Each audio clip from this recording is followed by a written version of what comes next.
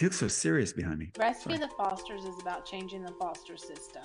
We want to ensure every child has a safe environment to grow and become healthy, successful adults. Additionally, when I was in the foster care system, I had to defend for myself. Rescue the Foster is here to empower the youth aging out of the system and offer resources to ensure they are not dependent on the government. What we observed was that children become institutionalized and end up in prison and providing the government with more funds. Rescue the Foster will provide coaching, resume writing, interview skills, professional attire for interviews, budgeting, applying for college, and obtaining housing. We want these youth to live the most free, successful life possible. It is their right and our responsibility to ensure that our future kids and grandchildren can live happy lives. Jeremiah 29:11. For I know the plans I have for you, declares the Lord. Plans to prosper you and not to harm you. Plans to give you a hope and a future.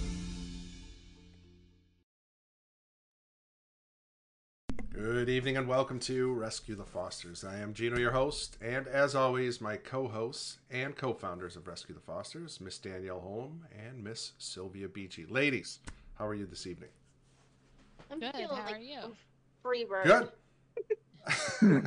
You are feeling free tonight. Yes, we had a pre-show conversation. Danielle's feeling very free. Remember that song Freebird, Tom? You probably remember it. The girls probably don't. But Yeah, it goes forever. It's like 4 minute long. Yeah, four. It's like 40. Isn't it? Wait, no, I'm thinking. Leonard Skinner. Yeah. Leonard. Yeah. Yeah. Remember? Yeah. It's like, yeah. One of my whoever he's favorite talking beats. to, whoever he's talking to must have an IQ of 3 because they're just not getting.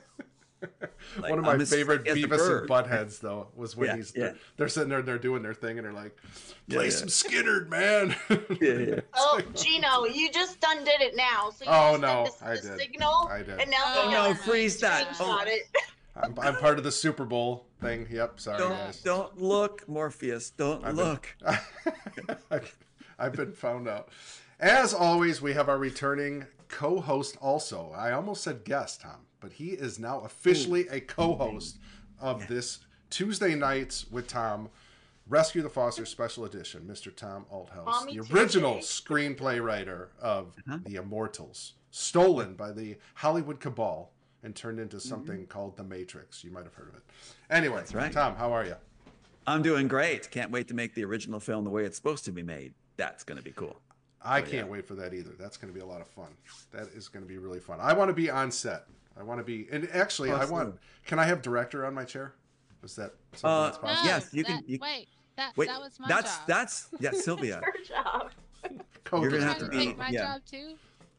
What's that? Yeah, that's right. Sylvia's director. That's right. Oh, All right, producer. We I have guess other I'll take. other positions. We have other positions, Gino. I don't even know what's the difference between producer and director. Producer's supposed to get the money to fund it. Director's supposed to artistically hear it. Wait, I want to change my position. Yeah. What do you want to be? Too late. Producer. Producer's mine. No, too late. Producer. Oh, well, producers are like gold. They're important. They're like hard to find. Too late. So, take all out the mine money. It'll be my first movie You ever. can do it. So yeah, that's important, Sylvia. If you want that job, take it. You can be executive producer. Yeah. Yay! Do you know you're back in the Oh director's man. chair? All right, I'll take the director, whatever. But I want an increase. You don't a want pay it? increase, Tom. No, I do, but I want a pay increase, and I have some special demands in that green room. So Sure, we'll have lobster. no green M&Ms. I want. Let's see what else I want. I got to think of a couple. ones. I'm sure I got. Yeah, I want a blue and red only. Yeah. That's gonna have to There be you go. negotiated. You're gonna have to talk to the man. Talk to the Yeah, I man. guess so. Anyway, all right, Tom. So the last 2 episodes, we've been talking about Christian Coalition, how you were groomed basically to be their poster boy. That's right. Been kind of exposing what. That's right. Been exposing what was really going on behind the scenes, and that's right. the money grab that was the 700 Club.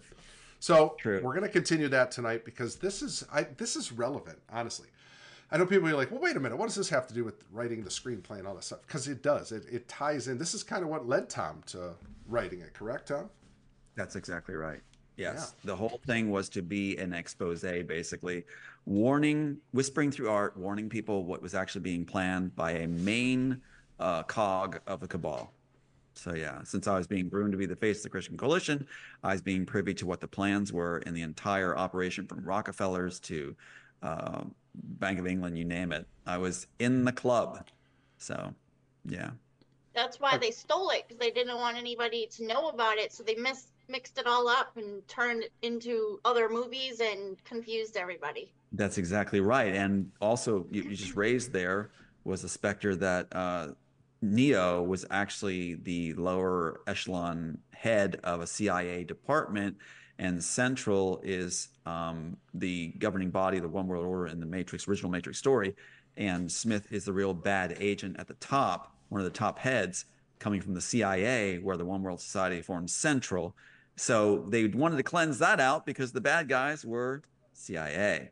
All your agents come from there originally. That's so shocking and surprising. I would have never guessed that.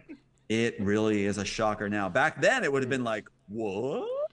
But now it's like, no brainer. But I can't wait to actually put the film out, though. They're banking that no one wants to see it, like we said. They're banking that they've already used up the rest of the story, quote.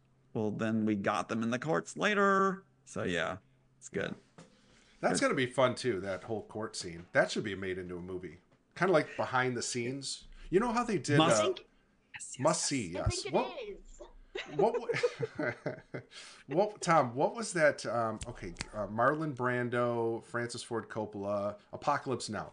Yeah. They had his wife, so Francis Ford Coppola's wife, was shooting like, I don't know, 8mm or whatever, behind the scenes the whole time they were filming that movie. It's really kind of cool. It was called Hearts of Darkness. I watched that probably, I don't know, 5 or 6 times because I always liked behind the scenes stuff with movies, right? Right. It was really cool. Like she did a great job, and they had like, you know, the actors talking on camera, like off scene or whatever, and her like showing what a debacle it was on the set and how much money they were over budget. It was really cool. So maybe this could be kind of like that too. Like we could have like I don't know, what would we call it though? Not Hearts of Darkness. No. I'll have to come up with something. Yeah, true blue pill. But it's like one of the important things you just raised too is that if you want the courts to go the right way, they need to be accountable and filmed and know they're being watched by the population, so they can't pull off all this gamemanship that Hollywood and the Cabal use in the courts. So that'll keep these corrupt judges in line when it comes time. Plus the public being educated with all the matchups where they try to say there's no matchups. Plus, as we established in the filing, like we said, I want to say this every time, filing, we will have all the tribal issues listed in the original filing so they can't argue motion for summary judgment, which is their go-to gameplay after blocking all the evidence. If it's listed in the filing, all these tribal issues, motion for summary judgment is off the table. Because there's one tribal issue, it has to go to trial.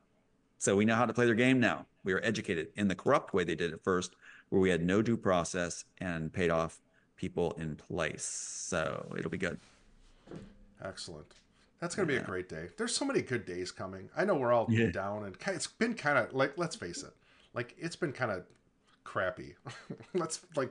This whole year already has just been like every day I wake up and I'm like, oh my gosh, another day. Like the nose against the grindstone, the old saying, right? But it's like, if you can get through one more day, right? It's like, you know, you're getting closer to that goal. And I just we all sense it. Everybody right here on the screen, and I'm sure people watching right now are feeling the exact same thing. Like something is about to give.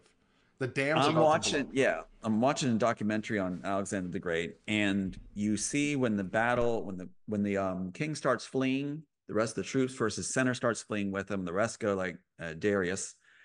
King Darius of Persia. And it's like, that's what's happening now. They're starting to flee and the ranks are thinning and starting to flee and it's caving in. That's what's going on right now. So I'm already into a celebratory feeling because I'm watching them run. So there's a guy named Patriot Kelly who's involved in the convoy and everything like that, along with Liberty Report. They're going to do a weekly series too. And they're calling it Running for the Hills because of the topic we're addressing. So it's happening. They're running. Yeah. Excellent. So you're going to be at Happy Days very soon here, Gino. Yeah, I can't wait. Like, I don't even know like what I'm gonna do. Like, we might just retire. You're going to join us for game night. Game night. Really it's going to be game night. Game night. I love game night. Right. That's right. Okay. Game night. All right. Well, what's on the agenda? That would be the best game night of my life. Yeah. Having our whole team. Yeah. We're gonna do it. We're doing it right here at Morpheus's Digs, hangout. So we're gonna do it right here. he's so good. He's not interrupting at all. I told him, don't say a word. He is Don't behaving. interrupt. He's being he's just dying there though. He looks like he's in shock or something. I don't know. He's just like Well, he doesn't know what to do with the little pills. He's like, he's catatonic. Yeah, I told him what the blue pill's actually good, the red pill's bad, and he's like, oh my God, what did I do? It's like he's like in shock here. He looks what do they call that? Cryogenically what's Disney? Walt Disney, they got him frozen. Yeah, he's cryogenically preserved. Yeah. Kind of like that. Yeah. And probably Marion is also. So that's a nice segue. Marion, Pat, Robbie boy. Marion. Yeah. Can you imagine being called Marion? No, if my mom and dad named me that, I don't know. I'm not happy. What Marion, wasn't that the guy on All in the Family? What was his, no. Who was the meathead guy? Not meathead. No, the racist guy, the old man in the chair, Archie Bunker. Archie Bunker. Okay, yeah. Wasn't his name Marion or something? There was one other Marion. Maybe it's his wife. Maybe his wife's name then. Maybe. I don't know. Yeah, it's like I don't know any other guys named Marion. No. But, my mom's next door neighbor growing up, she just passed away, but her name was Marion. That was the only other Marion I knew. There you go. What was John Wayne's name? John Wayne had an interesting name. Yeah, he had like Bonnie. No, not Bonnie. I don't know. It was something like that. Trixie, I think it was. Trixie Wayne. Yeah, Trixie. There you go. Oh man. Yeah. That's brutal. But you can't make fun of John Wayne because he was a tough guy. No, John Wayne, he rocked it. I mean, my God. Yeah. It was great. Yeah, that was great. Anyway, so back to Marion. Yeah, let's get to Marion. So we got Pat Robertson, aka Marion. You want to play the first video, Tom, and then just kind of go through it? Let's do a preamble. Okay. If you want. So I'm suggesting a preamble where it's like, can you believe or can you imagine anyone claiming that if you give to their ministry, God's going to bless you completely? If you give to any other ministry, he'll cut your finances in half. That's the first question. Gino? Tom, that's biblical. That's in Hezekiah 3:11. Yes. Yeah, I think it's also Marion 5, verse 8 through 14. Yeah. So yeah, but yeah, it's a lost book. Yeah, the I am book. The first red flag right there. Isn't that something? That comes out that should be like, no, I should not ever donate to this organization. Thank you, Sylvia. And then the next question. If your demographic is working on, they said 40-year-old women to get people to donate, to get men to donate to you, and you stick it so blatantly into what you're about to see, would that be considered obvious, or people just let it slide? Because I'm thinking about the mentality of people watching these kind of things. It's like Hitler during World War II. I often go to that because it's like Robertson used a lot of guys that were part of the Nazi youth, Hitler youth. It's like the people kept excusing or making excuses there during Robertson's reign. They say, well, he does some good. And so when you watch this clip, imagine it hitting you in the face of but then being one of them going like, well, I'll let it slide. Nothing really big here. He does some good. So you're going to see about 3 huge bangers on this one, at least, where it's like, what the heck? Now, remember I said about Sound of Freedom, how they have the very clean look all the time, where I can never get into anything they do because it's that CBN filming style. You're going to see the Sound of Freedom style that came right from CBN to those guys at Angel Studios, where you're going to see it overly done, overly clean, overly sterile. It's just like Hitler's artwork, where they said it was very sterile, where they didn't have people in it. Everything was very clean and too clean, like a sterile world, right? Okay, so that's another thing. Also, I talked about the drummer boy, right? The drummer guy who does the fanfare. Now, in the one clip you're going to see, it's funny because Robertson's lost his thought process like a Biden, and he's just going nuts. He's trying to create a story on what this one donation that apparently didn't exist. And the guy on the drums, the fanfare is going and going and going as Robertson can't find his words. And then they finally show the guy exasperated, banging the drums and stuff. So you'll see that too. But okay, I think that's enough. Look for that part where the audacity to actually try to say that if you give to any other ministry, God's going to stop blessing you. right? And watch the woman take over, and watch the woman's expression on how proud she feels to be the one saying, you have to give back to Robbie to marry. Okay, I have two videos, so I don't. Hopefully, this is the one you were discussing. It'll be the long one, and then watch Robertson's reaction after the commercial goes. I want you to see what he says. Okay, so that's this one. Okay, good. I had the right one. Fire away. Okay, enjoy yourselves. Get some popcorn and a vomit bag. Here we go. 131 members. Folks, we need just about 60 more, 69 more, and we'll be up to 1,500, a great point of victory on our 1,000 Club. And listen, I want to take you now to Montgomery, Alabama, a dentist there who has been very successful, and then something began to happen. Here is the amazing story of Ed Ernest. Ed and Cynthia Ernest of Montgomery, Alabama became 700 Club members in 1985. Ed is a dentist and has a particular interest in chronic head and neck pains. His research has led him to the discovery of 7 previously undocumented conditions. As God has blessed their business, the Ernests increased their CBN pledge and became 2,500 Club members. One day, Ed made a decision that God used to challenge his obedience in giving. I made a decision to switch my funds of contribution from 700 Club to another ministry. And for the next 10 or 11 months through 1986, my gross income dropped 50%. Early in that summer, someone during a time of prayer spoke to me and said that they felt the Lord had a word for me, and they gave it. And as the Lord says, I've given you wisdom concerning finances, and you're not using the wisdom I gave you. And then the Lord also spoke through my wife and says, honey, you're supposed to be giving to the 700 Club, and you're not doing it. Well, around November of '86, the pressures of finances not being right gradually caused me to come to my senses, and I realized I made a drastic mistake not giving to the 700 Club regularly. So the Ernests recommitted their pledge to the 2,500 Club, and then something amazing happened. And within 45 days, my income doubled again to where it was before I made that regretful error. As they've continued to support CBN, Ed and Cynthia have been blessed by the way CBN has ministered to them. And there have been many days over the past 8 years, just through life circumstances, that I needed to be encouraged. And there's the 700 Club every day. And I knew I could turn it on 9 o'clock every morning, and there would be Pat or someone ministering to me.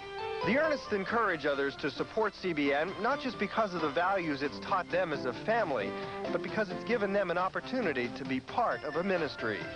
When I see CBN, I see what Jesus did.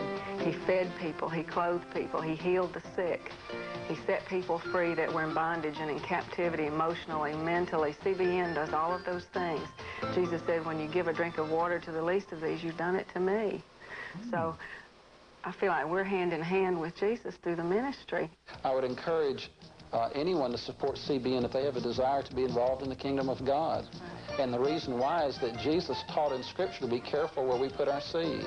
And I know from personal experience in my finances that when I quit giving to CBN, it drastically affected my gross income. And when I repented and started obeying the Lord again, God demonstrated His pleasure and His anointing and calling of CBN by changing my finances to the better by obedience.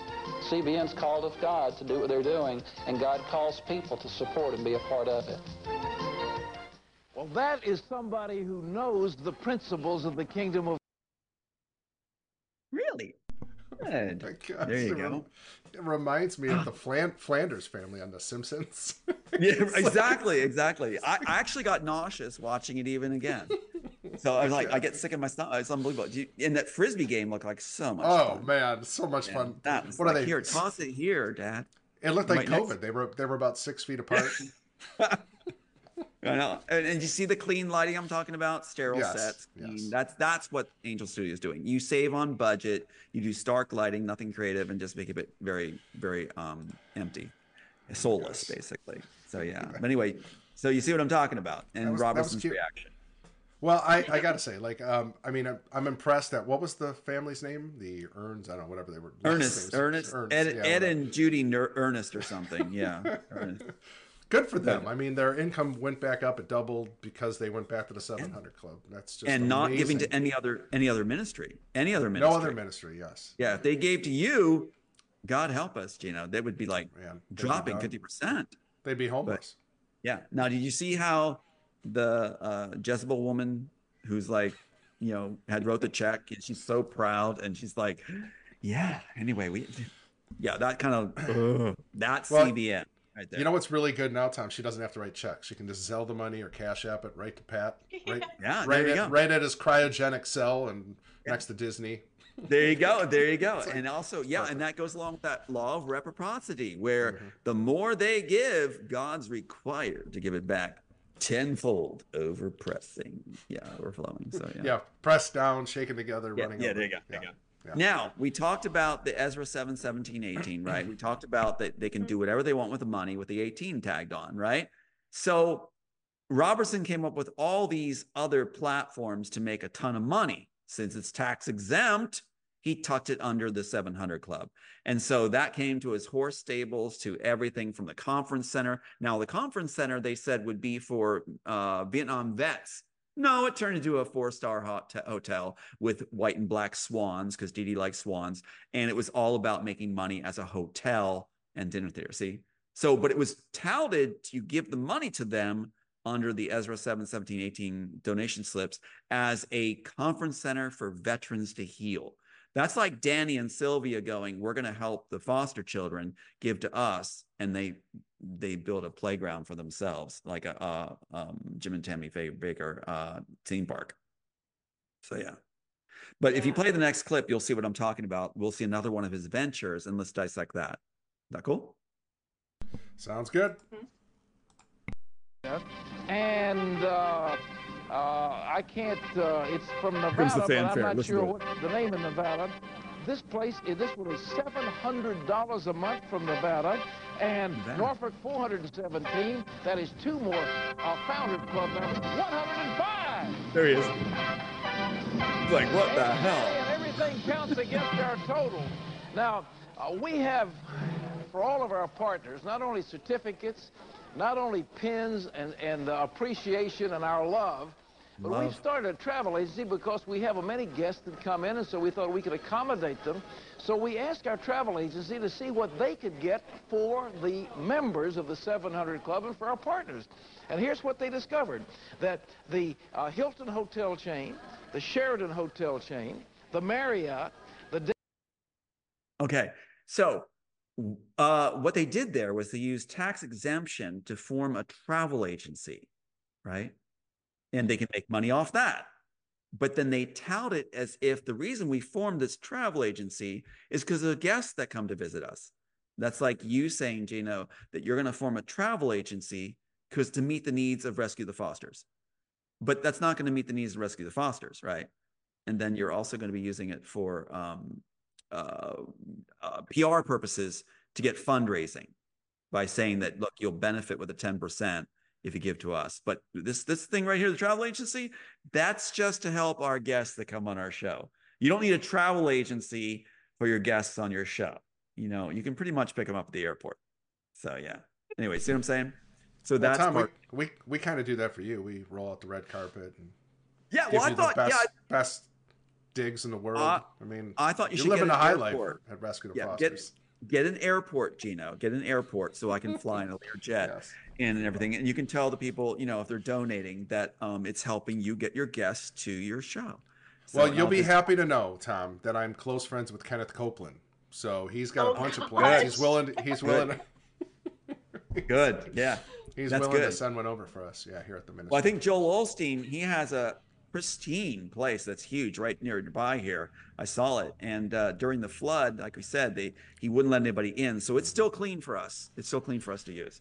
And there's that little issue of finding $700,000 cash in the bathroom.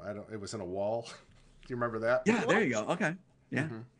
So some plumber was working in the men's room, and they found $700,000 stuffed in the walls. Wow. That's Do you know how much? I forgot the ministry. Osteen, what's it called? Lakewood Church. Okay, yeah. You know what they make in a weekend? This is the last I heard. Like 150,000? I don't know what. Oh, you're not even close. It's like What? $8 million on Saturday, and yeah, I'm not joking. Yeah, it's like they make like 20 million a weekend or something like that. It's Okay, insane. let's go back to the dinner with Dee Dee and Robertson back in Manhattan when he's failing as a rock star. You know, he's trying to be like the main scene guy. And the pastor comes and he tells him, he's like, you know, yeah, I got the great car, I got the great dinner. And what, you know, basically Robertson's reaction is like, you know, oh my God. So yeah, that's why he gets in the ministry. That's why he becomes a TV evangelist, because of that very factor. Why are these guys still tax exempt? Yes. They're totally political. They're totally involved in lobbying and everything else and messing up the world. So this first thing that needs to go is tax exemption. Needs to go. Absolutely. Did you ever see them actually behind the scenes, actually doing anything that resembled Christianity? No. In fact, behind the scenes, it is dirty down. It is like sexual pool parties. It's like the thing where the guys in the newsroom, I actually saw it. I was at the newsroom because I was doing the album review, national album review. They gave me this news site position as an anchor. And I saw the guys all zooming in on girls' crotches and butts at the beach while they were filming a segment. So in the middle of the segment of a beach topic, they're filming in on girls there, young girls on their bikini bottoms and everything else. And that's who they are, you know, and they feel that if the world doesn't see it, it's okay. If they don't see and don't know, it's okay. So it is a lust on steroids environment where women have no rights whatsoever. They are considered bound and controlled, owned by the male, according to the scripture lifted out of context, that the woman's to be submissive to her husband, right? And the head is usually, if the head's corrupt, that filters down, because you're often asked questions if you'll be able to go along with these ideas and keep quiet in the interview process, you know? So it's like, there's no way I could have been part of that world. As a result, many women came to me. They saw me as, like, if you're in a terrible situation, a horrible situation, like a horror film environment, you're going to run to somebody you feel is good. So I kept having women come my way, running as if they're running for help, running for, you know, that kind of thing. If you look at the handbook at CBN, you're not allowed to contact anybody except CBN security, even if there's poisoning, murder, death, rape. You do not go to outside authorities. You contact CBN security so they can keep everything down. So we'd have ambulances, you know, suicides, ambulance quietly comes in and out. That's in the handbook. I think I'll dig that up and show you next time. If you'd like to keep going, I'll show you that. And then there's some other footage I want to show you too. That's pretty wild. You were talking about the bathroom too, right? With the $700 on the wall. If you went to Jim and Tammy's bathroom back in the day, they had gold-plated faucets and toilet fixtures. That's necessary at any ministry, right, for sure. Right. That now, when they fell, kids in Africa get a drink of water. Oh, exactly. Yeah. When they fell from power, Pat Robertson trashed them as living, quote, in a religious cause. Right. He uses local paper to say that.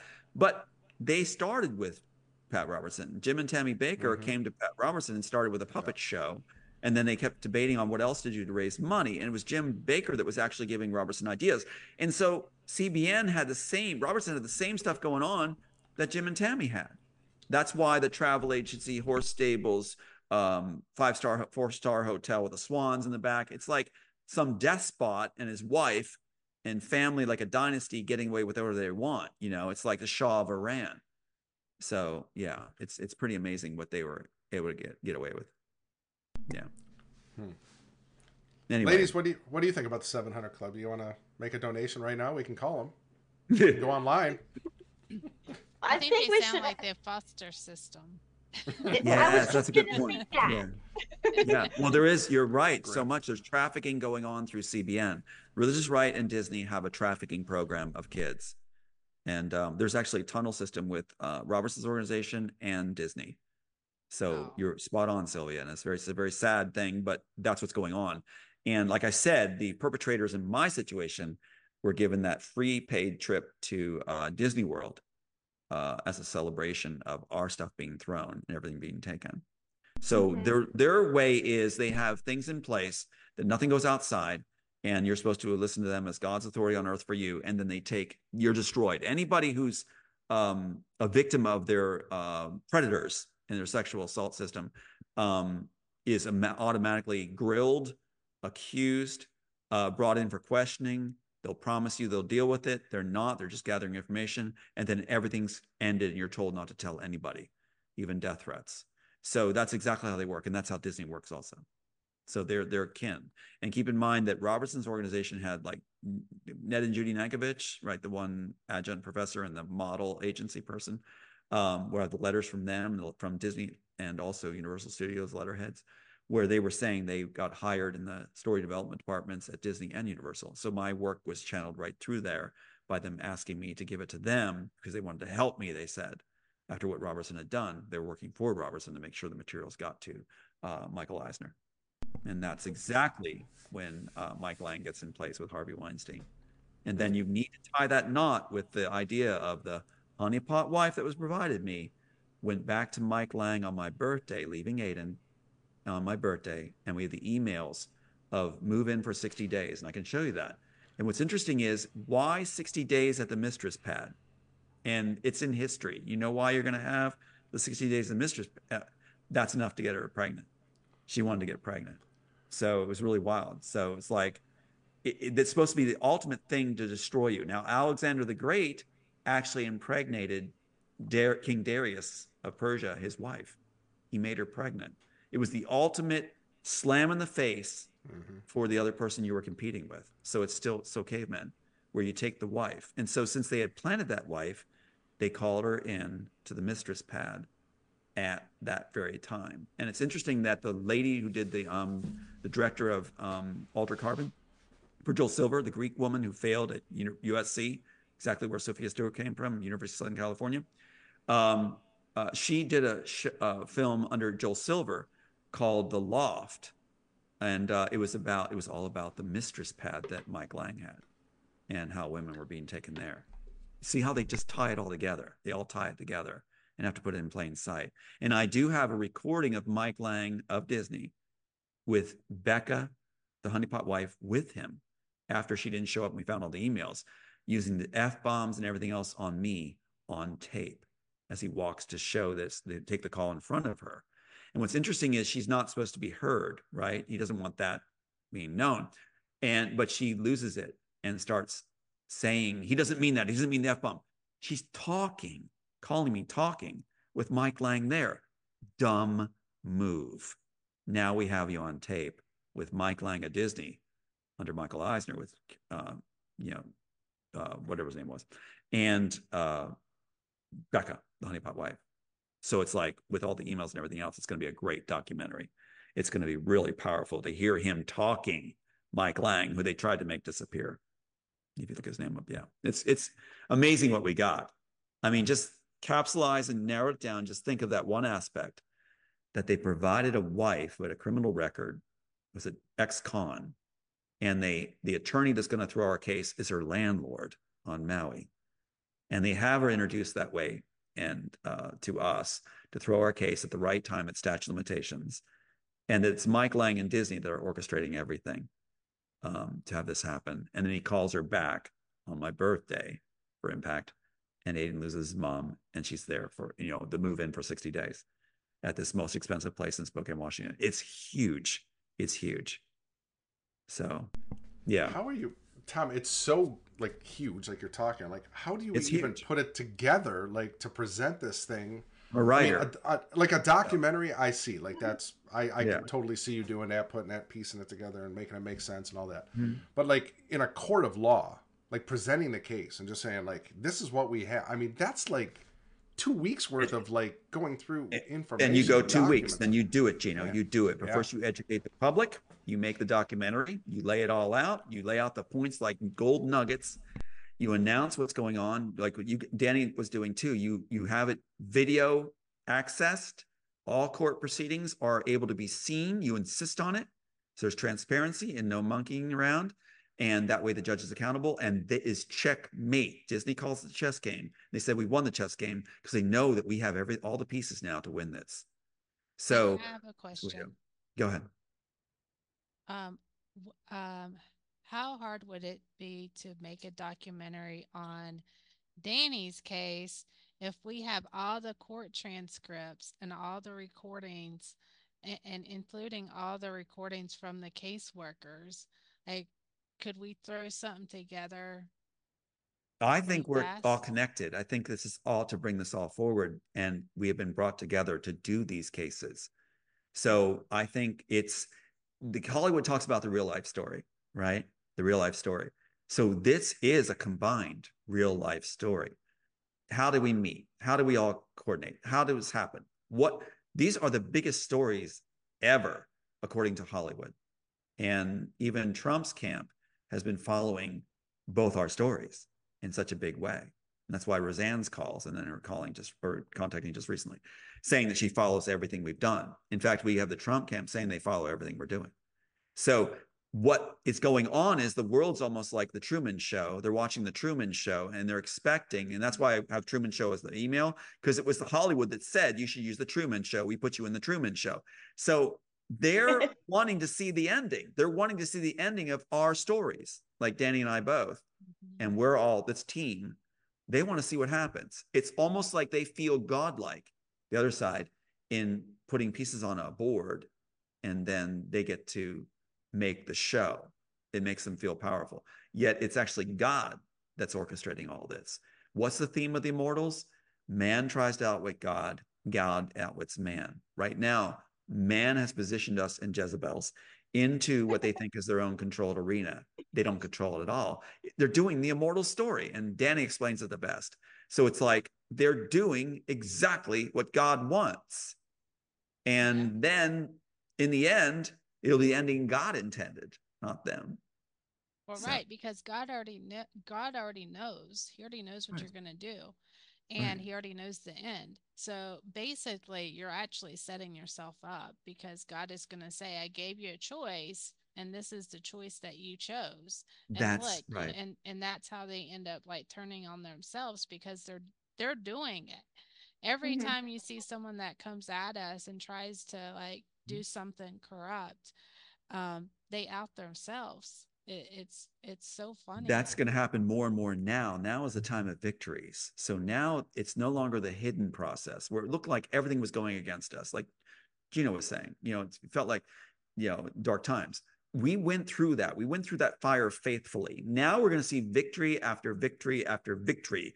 And that's why the other side knows that, whether it's they sense it or just have inside tracks and knowledge, they're running.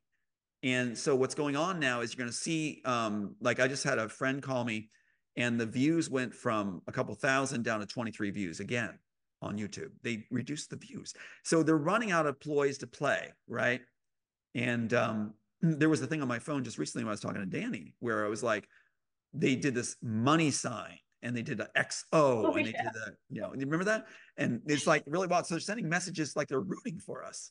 Oh, so what you're going to see now is just victory after victory. They know we got them. They know we didn't cave. They thought, according to their playbook, they could break us and destroy us, take away our kids, literally, and destroy us. We won't cave. Instead, we find people that are good to work with, things like that. You guys all, and we get the knowledge. God leads us on what to do. It's all about the timing. And the other side is helpless. They suddenly realize they are not godlike. They're helpless. And in the screenplay itself, we win the case. The Oracle wins his case, is the backstory. It's a backstory, the architect mentions. And that's happening. We're going to do it. And also in the screenplay, you have defection, where all these agents defect.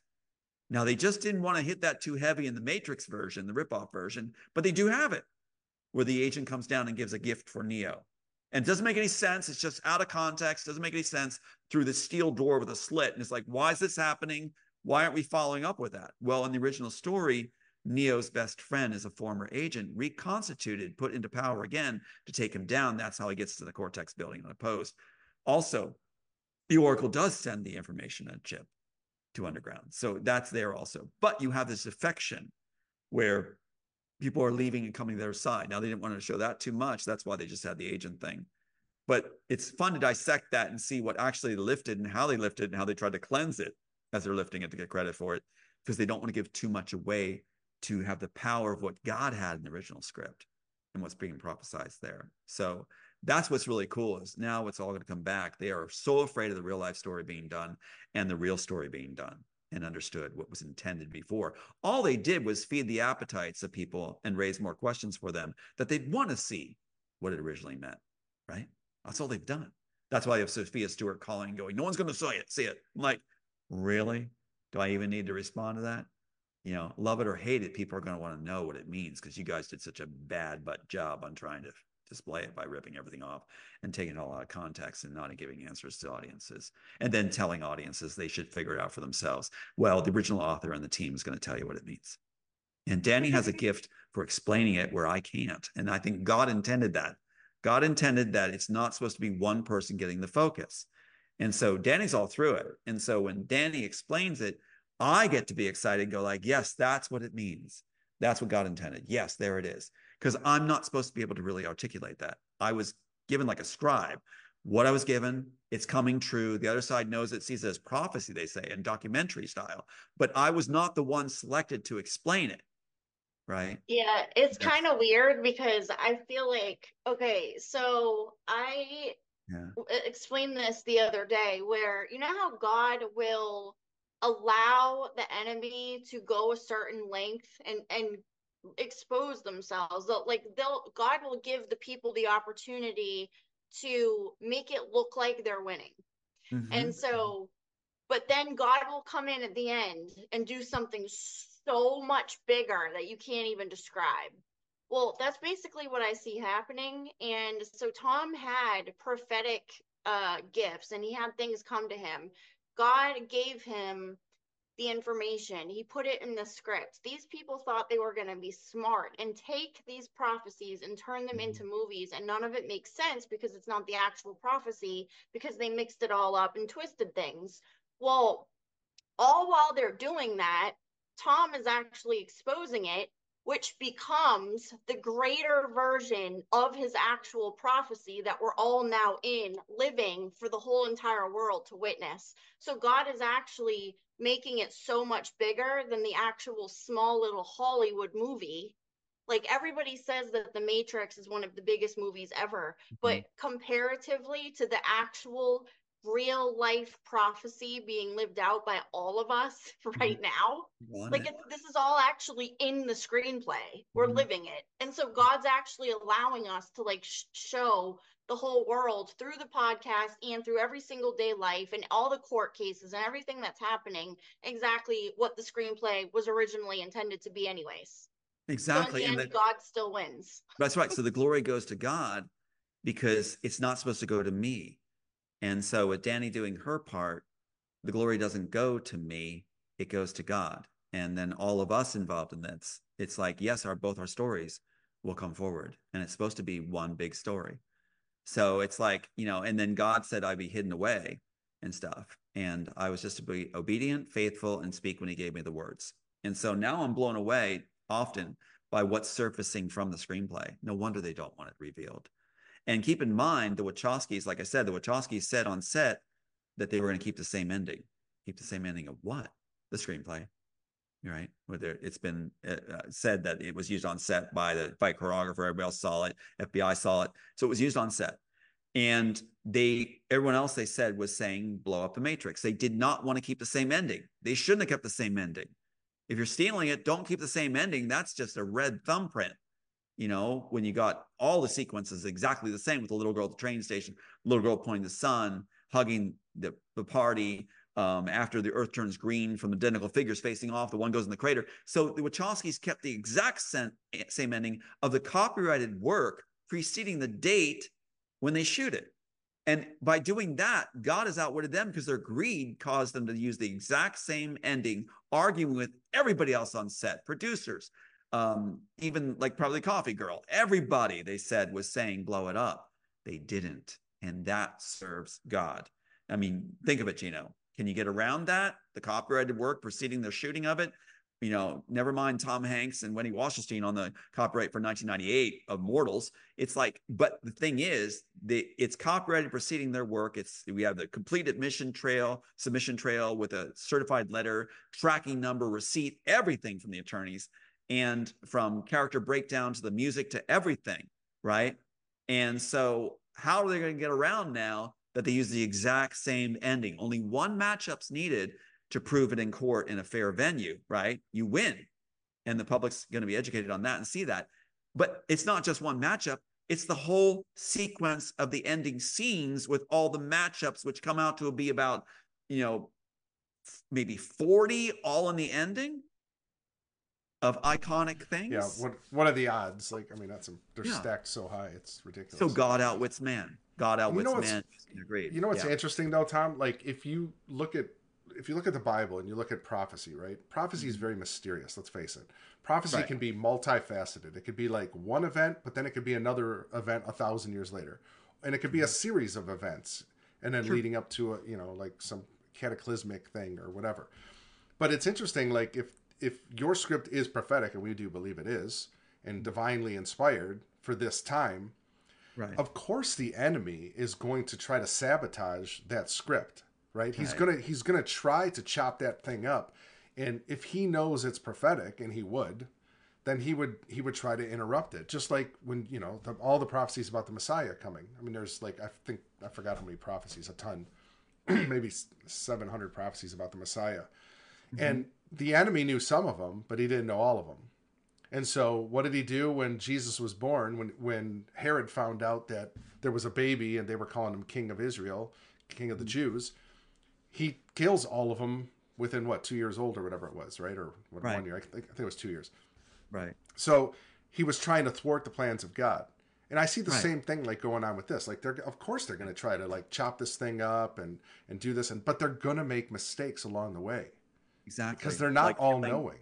You're absolutely right. They killed my sons. They said I was being destroyed. They said that I would be killed. And then suddenly I had this, they reassessed and thought that I had this value.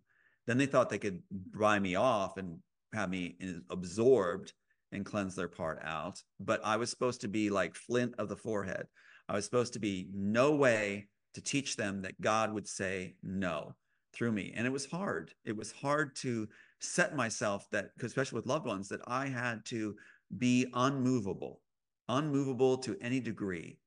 And then he would send the right people and the right person in my life where she'd be able to speak. And people would hear that we for God's glory. I was not to do it. So, and if that person didn't appear, it would never be known. What they said in Hollywood is that, and it's funny because I saw this later, they drew this actually from history, but they said that I was the most, how'd they put it? I was the most famous person you'd never know, is what they said. And it was a mocking statement. So it meant you would never know. But according to their circles, I was known all through it. They all would say, yeah, he's the one that did it. So I was revered within the cabal, but I was to be sacrificed. So, and never known by the public. Public would never know Tom Althouse, but the cabal would know it very well. And it was very eerie because there was supposed to be like sort of almost like a reverence within the cabal. So it was like, no, thank you. I'd rather deny the honor. I don't want it. I'd rather do the right thing. So, it's something, that they can't come up with their own stuff. They got to steal everybody else's. Well, they're so focused on their own lust, their own desires, their own feeling of power, and there's no room for creativity. If I was that way, I wouldn't be able to create. If I was that way, I couldn't be genuine with the person I care about. You lose your abilities when you go a selfish route. God takes it from you. So that's right. And you never really have a full relationship. How can we be like man and woman, the way God designed it, which I believe he designed it that way? How can we have that balance in relationship if we're not genuine, right? It'll never be fulfilling if you're always, and sooner or later, everything comes out anyway. So it's like, I think that God's allowing us that period of peace. He promised 70 years of peace if this came through. And that's, like we said, I think we established, that's how this all started. Me saying, Father, can we prove ourselves to you? Can we have an alternate period where we prove ourselves as your children to be faithful? Because I didn't like what I was hearing in Christian circles, where it's just, it's all just done. There's no way around it. This is what I'm like. So I asked God, can we prove ourselves as your children to come through? Can we have the chance? in this time? And the answer apparently was yes, because the screenplay then came. And I was prepared ahead of time that it had to be total humility, faithfulness, not changing anything, not putting myself in there, which I believe the way the Bible was intended to be, and not to give glory to myself. It had to be completely God's glory. And there was a series of testing and things like that that trained me, do you have actual compassion? And I went through this amazing experience where I actually had compassion. Then I was told by this world that I had too much compassion. Is that possible? Is that a thing? That's what they told me in foster care. They I told me bet. that I cared too much, Care too much. and I had too much empathy.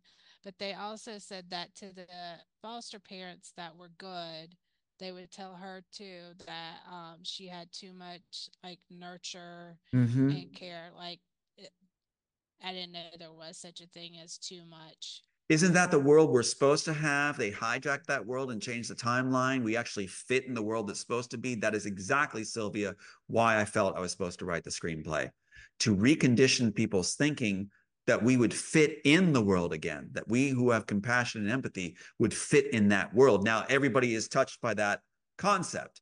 Everybody is seated with it. And with the Wachowskis putting the exact same ending in, visually, that's being fed, even though they don't believe it. Talk about God outwitting man. They are the ones that put it in, right? Why everybody's saying don't. So what it was, exactly what you said, was intended to create a world where we who have extreme empathy fit, because I was told I didn't belong in this world. So as a writer, and look what's happened. Everybody is affected by it. The seeds are planted by God for his glory to have a world where empathy does fit, where it's not odd to have extreme compassion, where children aren't being told that they shouldn't have that, because the foster services are doing that, telling them they need to be selfish and need to be taking care of themselves foremost, and killing that beautiful thing that's in these children of goodness right from the start, trying to kill it. They want transhumans. Right. They want us to be an army of soulless beings that are all about power. And that way they feel good about themselves. They believe that if we all are that way, they have no sins to account for, to atone for, because everybody is that way. No, I refuse to be that way. And here I am with an amazing team where everything's being completed.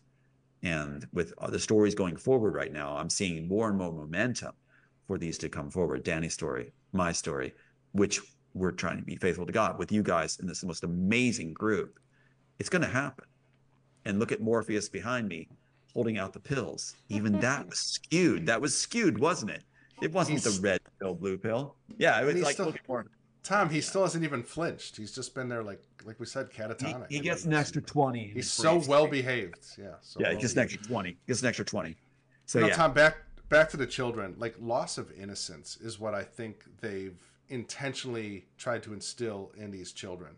Like, because let's face it, kids are so like innocent. Like, I mean, they're so like flawless and faultless. Like, yeah, they act up and do things that kids are supposed to, but like, they're just very naive. They're green to the world. They don't understand how it operates yet, right? All this naivety. And it's sad that they try to turn them into adults for their own sick fetishes for one reason. Right, exactly. And just kill that innocence that's naturally in a child from God. Like that's a question I have for the girls. Sick. The question for the girls is, since you're working so closely with these children, with this beautiful organization you're all doing to help them and save them, do you ever get the glimpse into the child, even those that have been maturing, getting a glimpse back at that innocence again, even though they've been, rammed through as like fodder through the system? Do you ever get that look in their eyes, or it makes me cry, of the innocence still there? Oh yeah.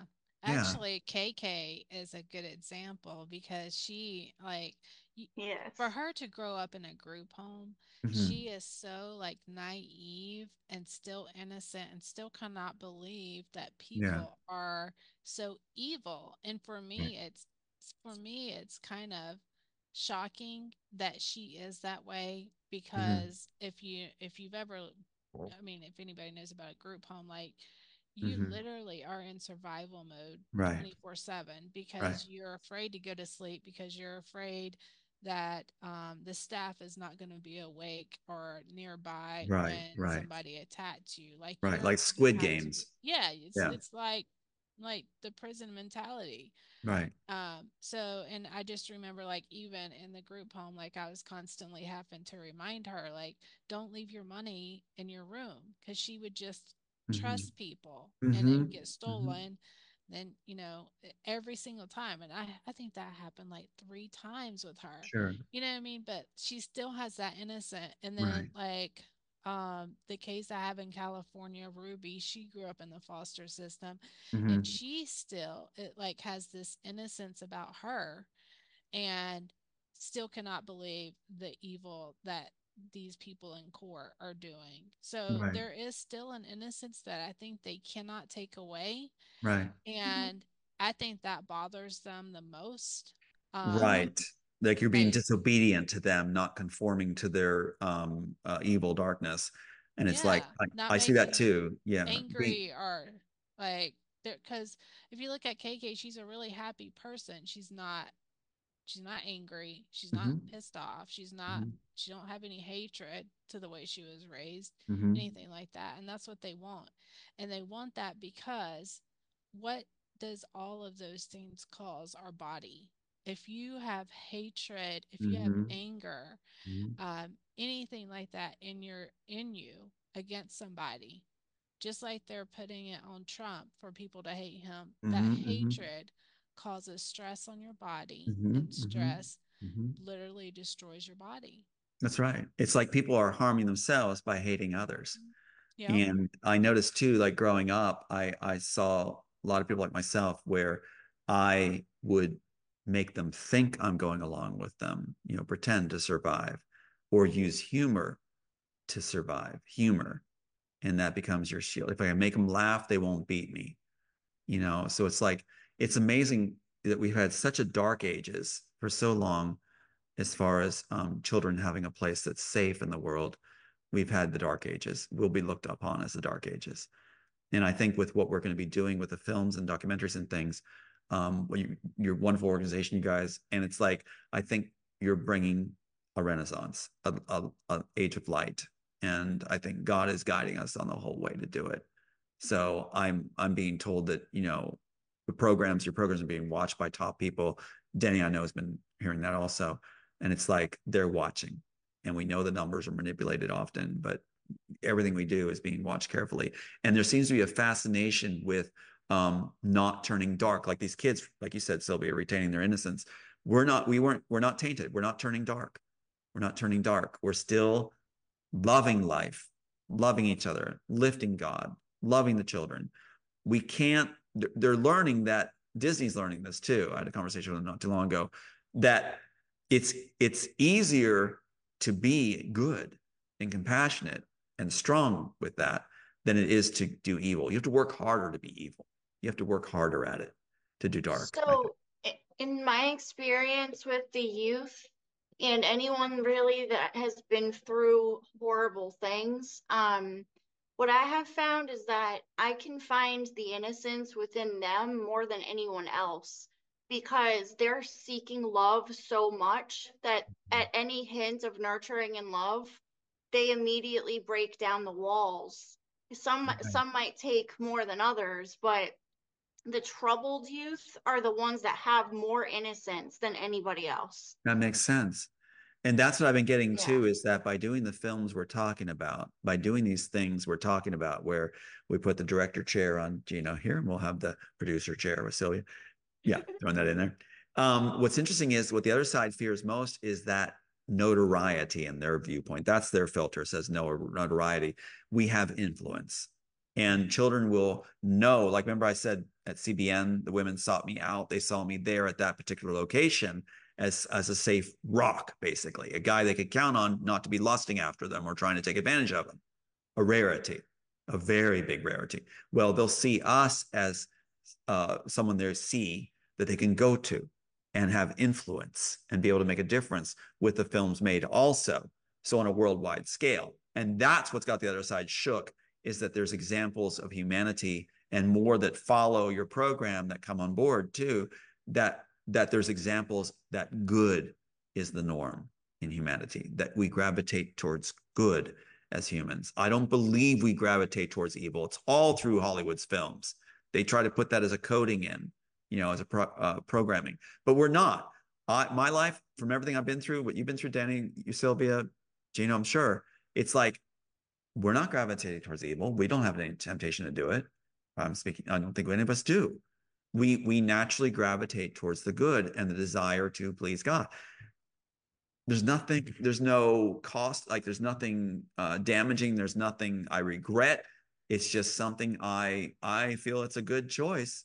It's the only choice, right? And the rewards are great because you meet amazing people that are like that. And that was the code of the Immortals. The code of the Immortals, again, was having people that have those hearts, compassion, skill sets, different disciplines coming together. There's the code. The Wachowskis didn't want to say that, but that's the code. And during the pitch session, I talked about that. So Bonaventura knew what the purpose of the instrument was when he was saying, we're making this, it's going to be revolutionary. So that's why they called the one installment Revolutions, right? Matrix Revolutions. That was Bonaventura slapping my face as the author, because he said it was revolutionary. We're making this. See how they do that all the time, right? Those green codes behind you, Gino, someday I need to go have a couple staff members, when we get all established the studios and everything, go through all the little green things and find what's in there. I'm told there's certain names there, and you might find Daniel and everybody, all y'all, because they like to project who's going to be working and who they see as high up. And so you're going to see certain numbers, names, things like that are there intentionally, which Susanna Bolgen, the graphic designer, says is there intentionally. More than you'll ever know is the quote the Wachowskis said. So someday we'll have to garner through it all, have staff that are that are gifted at that kind of thing, visual acuity, or sense, spotting, and be able to just go through and see what we can dig up. Well, I kind of imagine it as like a word search. Like there could be diagonal things going backwards, upside down, right? All Good point. Fun. Yeah, good point. So, that'd be one of the jobs ahead. So and that could be something, because when you look at some of those things again, like the Tom Park Althouse across the screen, I mean, come on, changing the antique shop to antique house, and they've been getting away with it so far pretty well, haven't they? All these years with that, when you have these programs that talk about Easter eggs, and they even have some for the Matrix, and that's the biggest Easter eggs of all, but you wouldn't know it unless you knew the author, the birthday, the high school, all of that. That's how sadistic do you have to be to sit around and like just say, oh, we could get them this way and this way and this way, like come up with all these things? Like, why not just concentrate on making a good movie? And you know what I mean? Yeah. But see, you know how they get away with that? So, like, you'll say how sadistic, but if they're, like, finally caught, which they are, they'll be like, what do you mean, Gino? We were honoring him. Yeah, that's exactly right. Good point. Yeah, exactly right. The fact that we have not broken, right? I mean, I'm not saying that through this journey, when the real life story is told on all of us, like Danny, myself, and all of us, it will be raw and real. We need to show it raw and real. If there's a moment where I was just in tears, banging my head on the wall, it needs to be shown that it's not sterilized or polished. It needs to be the true human experience that we all went through, so that people can go, yes, I can walk in those shoes and I see that, and then tell their story. So really what we're doing is our stories God has, and the prophecy that he put in all, is going to allow others to tell their stories. I have a project I want to do at some point where people in elderly homes, like the Brothers Grimm, that we gather their stories. When was their most special moment? A library where people are valued and each person's story matters. Even if we're just in the beginning garnering, what is your most important moment? What's your most important thought process or mantra that keeps you going? And I envision almost like this beautiful library where these different people's names are all around, all through, with their very special moment. And you can actually hook in and live their memory, and just show that everybody has value. That's the way God designed it. God didn't design it for Hollywood stars to be the ones that we only chew into. It's everybody. It's to bring humanity together. And that's why he had the screenplay designed the way it was, to immerse audiences. And I can talk about that later sometime, about how that was done. Tom, that's an interesting point I never really thought of. Like you're saying, like just delve into somebody's good memories or a pleasant moment or something Library joyful in their memories. life. But that is what Hollywood has tried to do. They try to prop up false memories so that we can get into the character's mind and say, "Oh, wow, that's so cool to be that character," or "What a horrible tragedy that's happened." Yeah, I never really looked at it. Exactly. Yeah. So basically, it's like bullies in school, where if you look at a bully in school and their comrades, they try to make it to other kids that they're the only ones that matter, that their story is the only one that have importance. And it's like Mean Girls and Mean Boys. And so it's like that's what Hollywood does. And so it's like Keanu Reeves, they were supposed to focus only on him. No, I'd rather be interested in the person down the street and what their hopes and dreams are than any Hollywood star. So, yeah. Especially elderly locked away in a home that have nobody coming to visit them. Can you imagine them getting to share their story, knowing their story will always be known? What does Hollywood do in their films often? Like even with Troy, Achilles is offered the thing through his mom, where she gets this kind of Zeus leading or something, where she says, if you go this route, you will be remembered and your family loved as a father, as a grandfather, and then in a couple of generations, you'll be forgotten. If you go to Troy, you'll be killed, but you'll be remembered immortally. And he chooses that. Wouldn't it be better to choose to be the father that's adored and loving your kids and be remembered for being a loving person and a grandfather? And okay, if I get 2 generations after I'm forgotten, it's worth it. It's worth it. And that's why I was the right guy for the job for Immortals, one of the right guys I would think I was picked for, because that's my mindset, not to go to Troy to be immortalized in battle, but to actually have it where I can, I'm willing to give up myself. And I didn't know when I wrote it, it was a lot of work writing that thing and to be true and faithful in it, very, very laborsome. And it was very emotional. And I didn't know if anybody would ever see it. I thought it'd be seen in generations to come. But I had to write it from a place of servant, right? Which is what samurai originally meant, servant, right? And it's like, so I was supposed to write it as a servant and not have any of myself in that. But to write the characters, I had to write off myself. So Neo, Jim Reese, is Tom Althouse because I had to flesh the character out.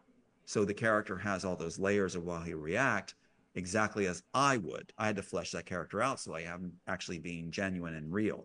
Same with the Oracle, was modeled after myself, so I could flesh him out. That's interesting about leaving a legacy. Like I've never really thought about it, like, because you kind of equate legacy with like fame or something like that, but legacy doesn't mean fame, even though the media would make it that way. But a legacy could be just leaving behind good moral character, right? Being an example to the generations that follow in your own lineage, exactly, or even friends of lineage or whatever. But exactly, I think that's critical. Like that, our character matters. I mean, the Bible's very clear that your character shows your faith. Like that is something that. If we're to be ambassadors of Christ, then our character has to be modeled after him.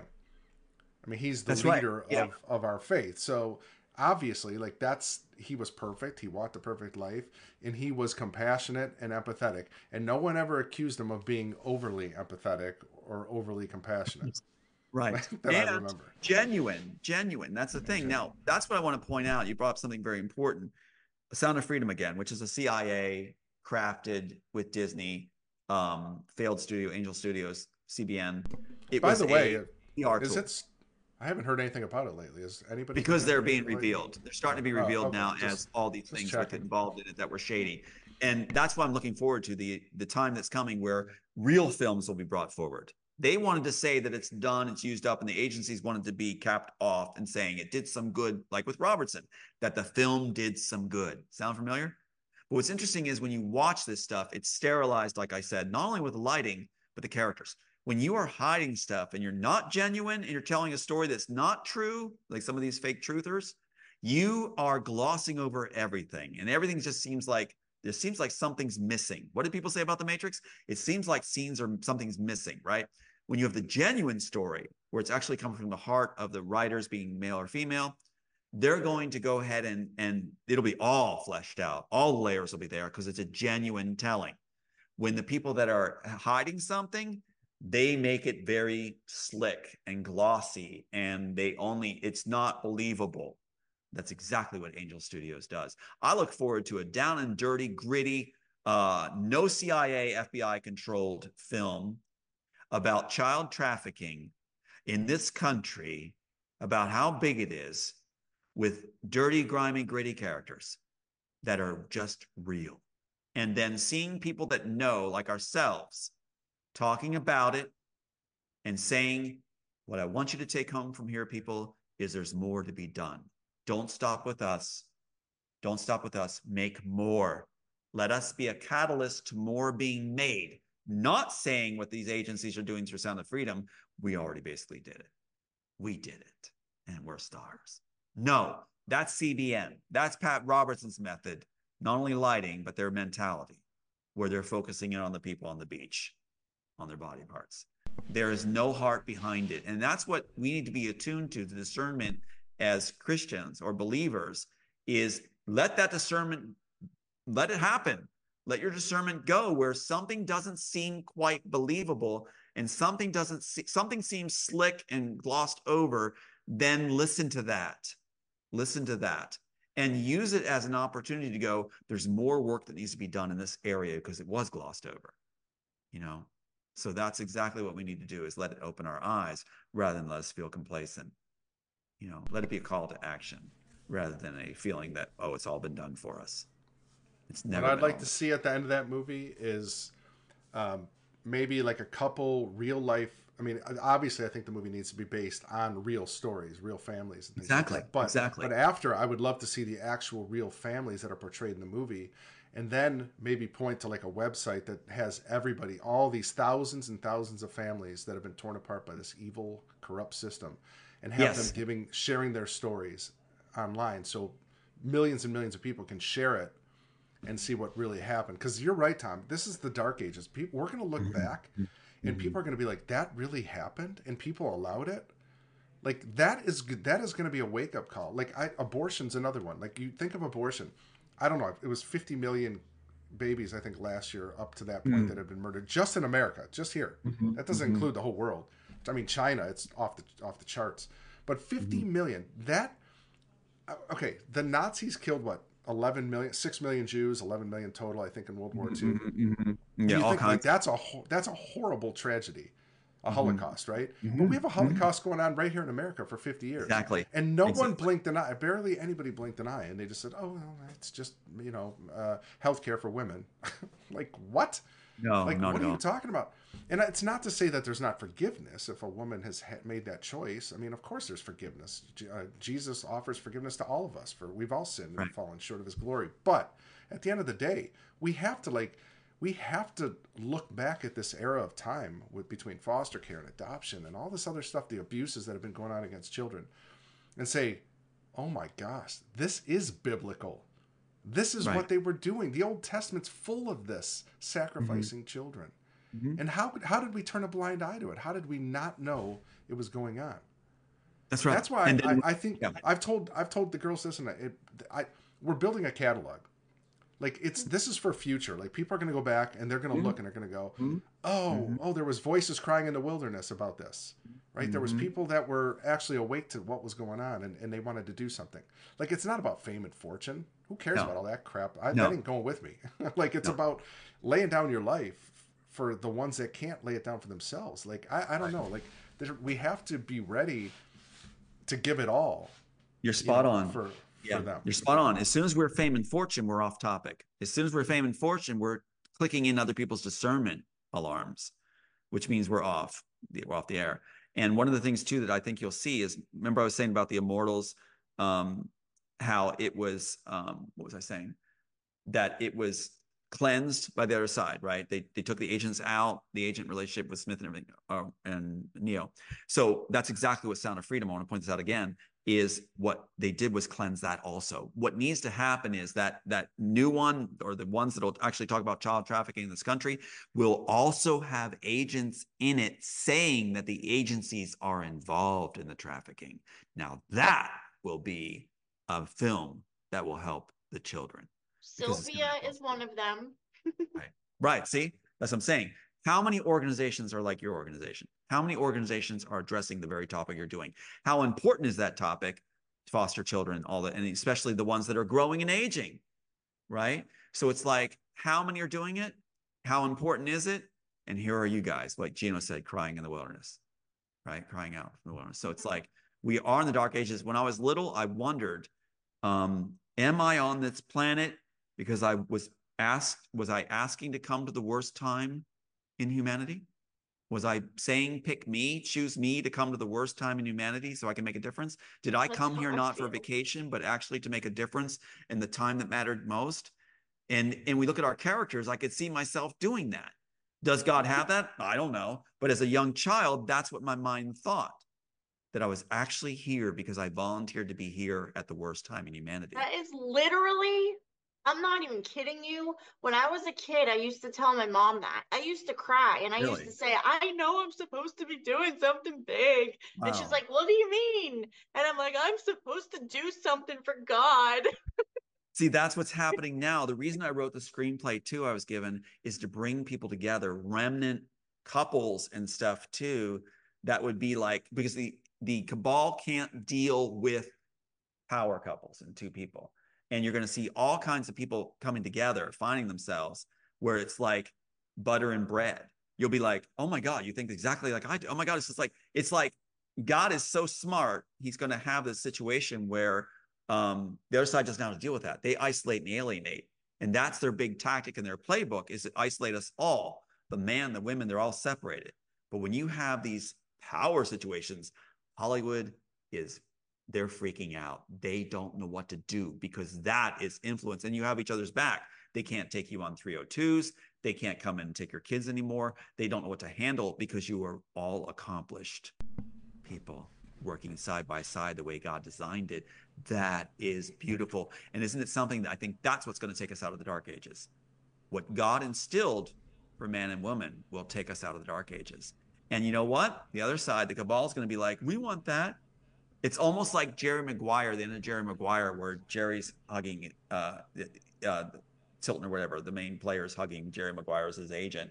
And the one agent's watching, going to his guy, or the one guy who's sponsored by this different agent that was competing, going, why don't we have that? Mm-hmm. You know, why don't we have that? So God wins by his own design, being not disrupted anymore. And watch what happens. So I've been telling even friends, watch for this now. I think God's going to open the door where he's just going to restore everything. And we're going to see amazing situations. And I can't wait for game nights. I'm telling you, because it's going to be easy. They won't have anything to throw at us anymore. We have been run through the gauntlet, run down the lines. We have been loss after loss after loss. And just like we're tied to a stake on the playing field, and they're running the ball and we can't do anything. Now we're untied. And now we'll be teaming, and now we'll be winning. And it's going to be so much more time we have that we'll be like, wow, this is amazing. This is easy. And I think God's actually leading where we're supposed to enjoy ourselves now. And we're going to see kids being freed and everything else. It's going to drive the other side crazy. God's smart. He knows what drives them crazy. Victories, us enjoying ourselves, will be more productive with feeling like we're not pulling ourselves every direction. We won't be controlled. We won't be played. And the other side's going to be running. It's almost like that idea I saw where a young cow had never touched grass, and they let it go down the ramp for the first time and go onto a field, and it just leaped around. So Gino, I look forward to you leaping. It's going to be amazing. Because I think that's what God has intended. If my knees hold up, maybe I will. Our good friend Joyful June said Sylvia and Danielle kind of look like angels looking over Tom and Gino. Tom, that's what it feels like. I know, but Tom, I'm afraid to ask Joyful June, what are we then? I don't know what. If we are mere mortals. We are mere mortals all right, among these angels. So yeah, that's better than I was thinking. Yeah. But the guys are going to learn this too. I always felt like one of my callings was to work with guys in the world, because really we have just been in the Stone Age. You know, it's like you go into a locker room and it's like, do we have any other topic? Is there any other topic you want to talk about besides sports and women's bodies? Please. You know, it's like, please, can we talk something intellectual? Shakespeare? And you get hit with towels. It's like, why can't we have men actually going way above and rising up especially Christian men? Come on, guys. You know? Yeah. And yeah. Seriously. That's Yeah, a wouldn't it be standing cool? ovation. I want to do a film where there's a scene where the guys come into a locker room and they're each just raving about the woman they're with, about how amazing she is. She just does so much for people, and she's just an incredible person. It's like, that's how mine is. She's incredible. I want a scene like that. I want a scene, the literal locker room scene, where these guys are just enamored with their wives and their girlfriends and just lifting them up and saying, like, she's amazing. I am so blessed. I mean, so am I. Oh my God. Now, people might think that's a boring scene, but I'll tell you what, it's never been done before, because it's time it's done in life. Kind of. I mean, like Leave It to Beaver, Ward and Judy were kind of like the perfect couple, weren't they? Leave It to Beaver. If that's what we're drawing from, so then Gino, you just proved my point. We got problems in this place. That's when they had the beds separated in the seams. They never ever shared the same bed even. Ward always had his suit and tie at dinner, yeah. and she was all dressed up in her dress and apron. Yeah. If we're going back to gosh and golly, then we really are hurting as a society. So yeah. Gee whiz. Gee whiz. Gee willikers. Yeah. Oh my gosh. That's like saying heaven. I was really trying to think of like one like old TV show where maybe it was kind of like that, but there really isn't. Now that I think, go to Mr. Ed, maybe Mr. Ed with a horse. The Brady Bunch. Guys, yeah. What's that? The Brady Bunch was a broken. They were a broken family though. Like they were both. There was a lot of sexual tension in the Brady Bunch. Oh, tons. My good. I mean, and then it turns out wasn't he gay too? I forgot his name. Robert. He ended up he was gay. So they said on set like they're supposed to hug and kiss, and he never really wanted to even touch. Oh my God! Yeah, that's wild. Yeah. So no, I that's a scene I want to actually propose. Is that let's actually have that mentality for all guys now. Let's start to turn this around, because we've been hijacked. That you've been programmed often. Even the dads will be like, "Go get her, son." You know, it's like, it's like, what the heck? What kind of relationship do you expect down the road if that's the mentality, right? So, yeah, it's going to be cool. And it's going to Adam Hugapug said, we few, we happy few, we band of brothers. Amen. Yes. And then, I like that. Thank you. She said, Tom, she's calling us the unified ones, you and I, the unified ones who are already working to make the world a better place. Oh, and then she even gave me a U of M heart, maize and blue, beautiful, joyful June. She's always so thoughtful. Thank you. Okay, I got homework for the guys there. All right. If you're with the person you love, I want you this week, if possible, to look in her eyes and just really show her how you feel, and let the tears go and let her know how you feel. All right. There's nothing wrong with showing the tears. In fact, that's been robbed from us. Guys have tear ducts. And if you show that you love the woman you're with, Only if I'm chopping onions or I got sand in my eyes, Tom. That's the only or if your lions lose. Or if the lions. It's true. Yeah. 3 things. Okay. Well, tomorrow is Valentine's Day, so that's a good point. That's a good point. Yeah. Escape right there. Like you can go ahead and do it for Valentine's. You heard the man, Gino. Get it together. Yes. I gotta say, you know what's weird? Like, as I've gotten older, like I definitely cry a lot more. Like that wasn't. That's a good thing. There's nothing wrong. I know. With that. I know. I'm not like embarrassed about it, but it is weird. Like as you grow older, like closer to death. Not to be morbid, it's closer to death thing. As I'm getting closer to the end of my days, like you just realize, like let's face it, Tom. There's probably less days ahead of me than there are behind, right? So not with what's going on through the screenplay.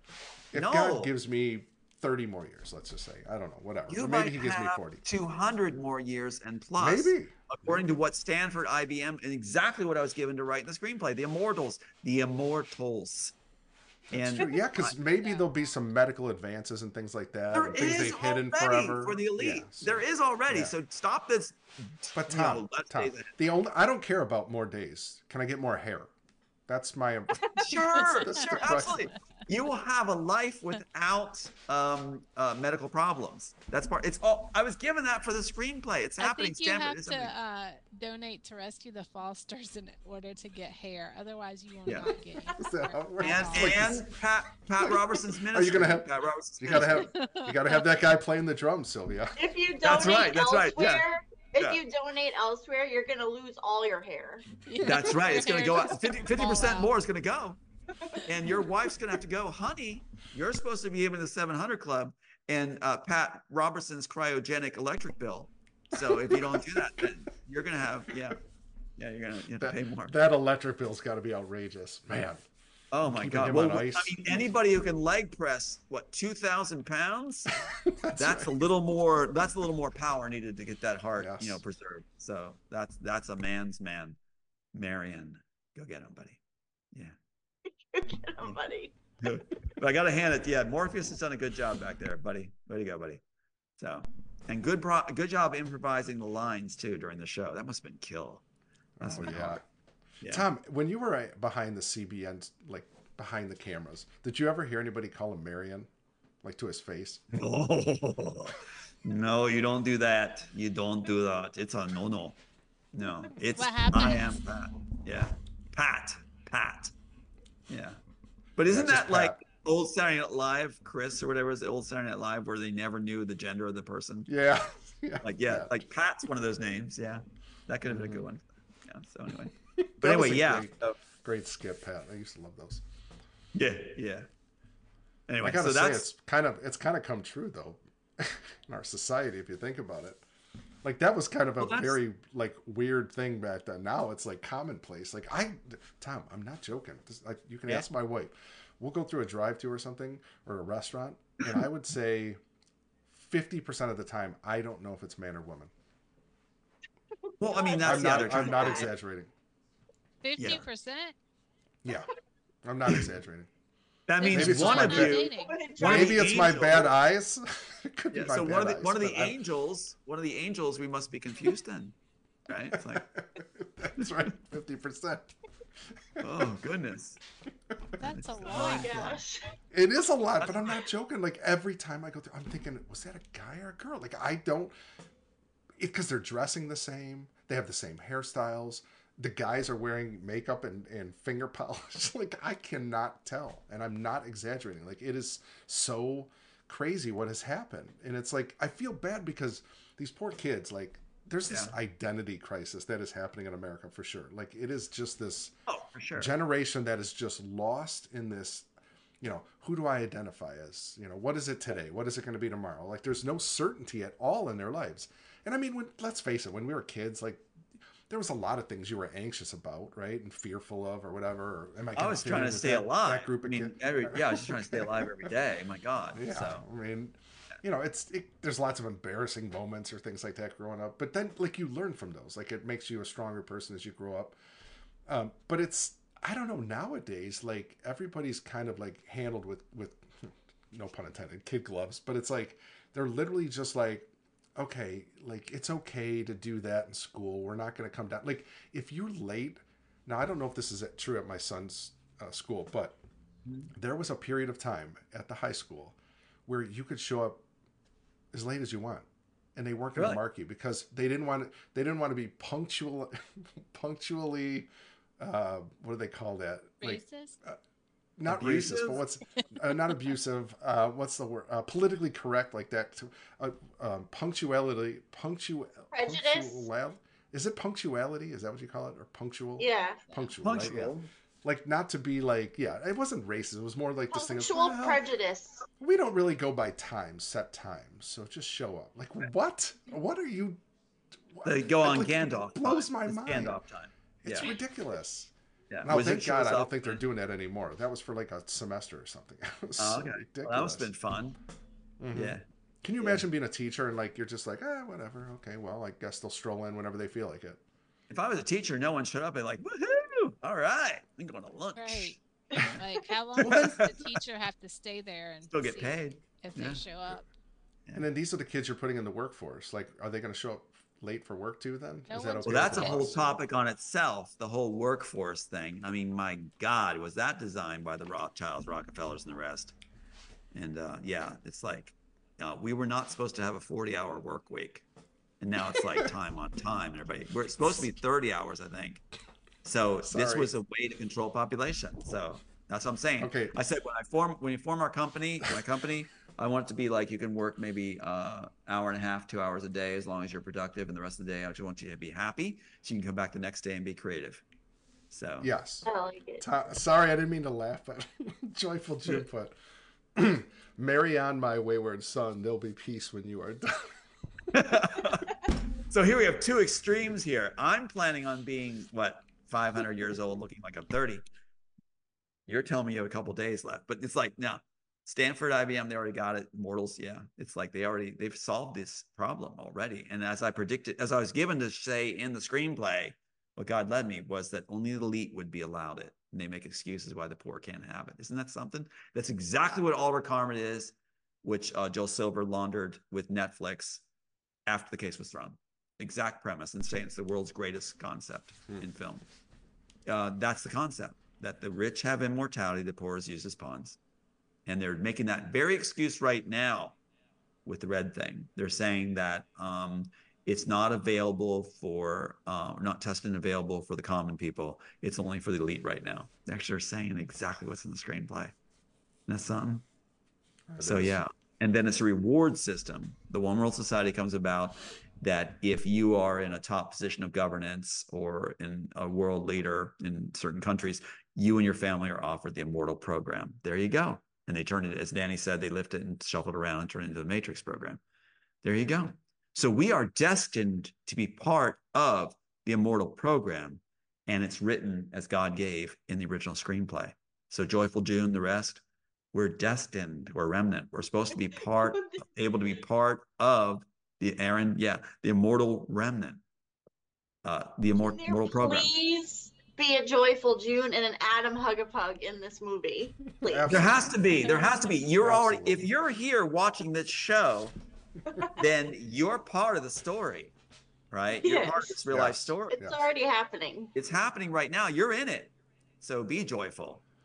Yes. Whatever month you choose. So it's like, yeah. So yeah. It can be Joyful July. Yeah, there you go. Joyful July. It's like, yeah. Joyful February right now. There you go. Woo-hoo. And so that's it. Tom, God is actually having a happen. Yeah. You've just never had the pleasure of meeting Joyful June. I mean, like I've said this a million times, she might be the most genuine person on the planet. Like I don't know a nicer person that's more real than Joyful June. I know her personally. She is just a fantastic human being.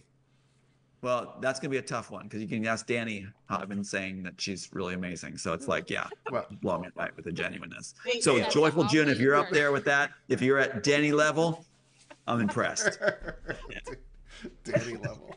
I mean, Danny sets the bar. Danny sets the bar. So it's like, that is high jump. Sylvia's right with me. Oh, I know. I wouldn't. There's the bestie talk. I would not ever suggest there's any difference between you and Sylvia. I wouldn't. And I am deeply impressed with Sylvia's, like that first talk I saw. Again, I was just like, wow, non-scripted. So yeah, you guys are powerhouses. Well, I am now offended, so I'm out of here. See you guys. Sorry. Gina, that was a heart wrench right there. Heart wrench. I was gonna stay off the screen for a minute. I'm like, oh, I can't do that. Yeah, I know. Almost lost my immortality. Yeah, so that would have been funny if you stayed off for a minute. That would have been wild. Then you see my face go. Gino, come back. Oh, That's funny. Good stuff. Well, I love talking about Marion. Chair? Is that a game chair? It is. Actually, yeah, here, see? Sorry, I didn't mean to interrupt you, but it just jumped at me. Yeah. So my daughter's boyfriend gave me this about 6 months ago. He hated it. So I'm like, yeah, I'll take it. Of course I will. Because I was just using this piece of crap, like, oh my gosh, my back would hurt when I was done. Like, it was horrible. This thing is amazing. It rocks. It moves back, rocks. I want Yeah. one Wait, of why don't those. you do that, buddy? Why don't you rock it? That was Standing there actually like that. smart of him. Yeah. He like got in with you. He's Oh pissed at yeah, me right totally. now. I mean, look at him right now. He's pissed. He's gonna like He is. suddenly his Oh, hands are just gonna go like that. It's like I was gonna say he's about to choke you. yeah. I feel like gonna he's shove both staring those. at me, actually. Like He is. He's sizing you up. He's sizing you up. It's like he's got some creeper going on, that's for sure. yeah, he's definitely creeping it. Yeah. Tom, you That's took why the the glasses cat off. I loved it. Was put the glasses back on. That was really cool. All right, no Just problem. like, Okay, honey. Agent Smith All right, there you go. with the tie. Yeah. So perfect. Seriously. Which is what I wore at CBN. This is what I wore at CBN. That's why the Smith does that. Yeah. Again, if you look at the description of the Smith agent in the original screenplay, right? If you look at the original description, it's like that's what Hugo drew off of. That's what he did off the original description of the agent, and it's perfect. And I know the Wachowskis went, keep that. And what you usually do as an actor, like I said, you do an over-the-top interpretation, really big, and the director's supposed to, what you do, Gino, is you pull them back down and shape them to what you want with direction, right? So that you do something big. And so he did something big, which is more cartoonish. And I know the Wachowskis and their pea brains went, keep that, do it just like that. Poor guy. You know, even though it became iconic, it's like, so later sometime, yeah, I don't know if I did it before, but we'll read the description of the Smith agent that Hugo actually read on site. Adam wants to know which pill goes where. I think one's a suppository, Adam. Yeah, that blue one's for his stomach problems because he's been stomaching me. The red one goes right up the old tube. So yeah. There you go. Nice. You gotta laugh. You gotta laugh. This stuff is so serious. You just have to laugh sometimes. Well, it's right? so stupid. They stole, like in this situation, in our situation about the screenplay, it was so stupid they stole it. I mean, the writer knows what he was given and all the layers to it. If you're going to strip it apart, then it's going to come back and bite you. The only one that really knows it. And then they have their meetings where they go, you know we have something cool. We don't know what it means. And the Wachowski can't explain it. So Joel Silver explains it wrong. It just sets a stage for us. It's going to be nice to actually do it. But you're right. We can kind of relate with the child trafficking stuff because things like where people,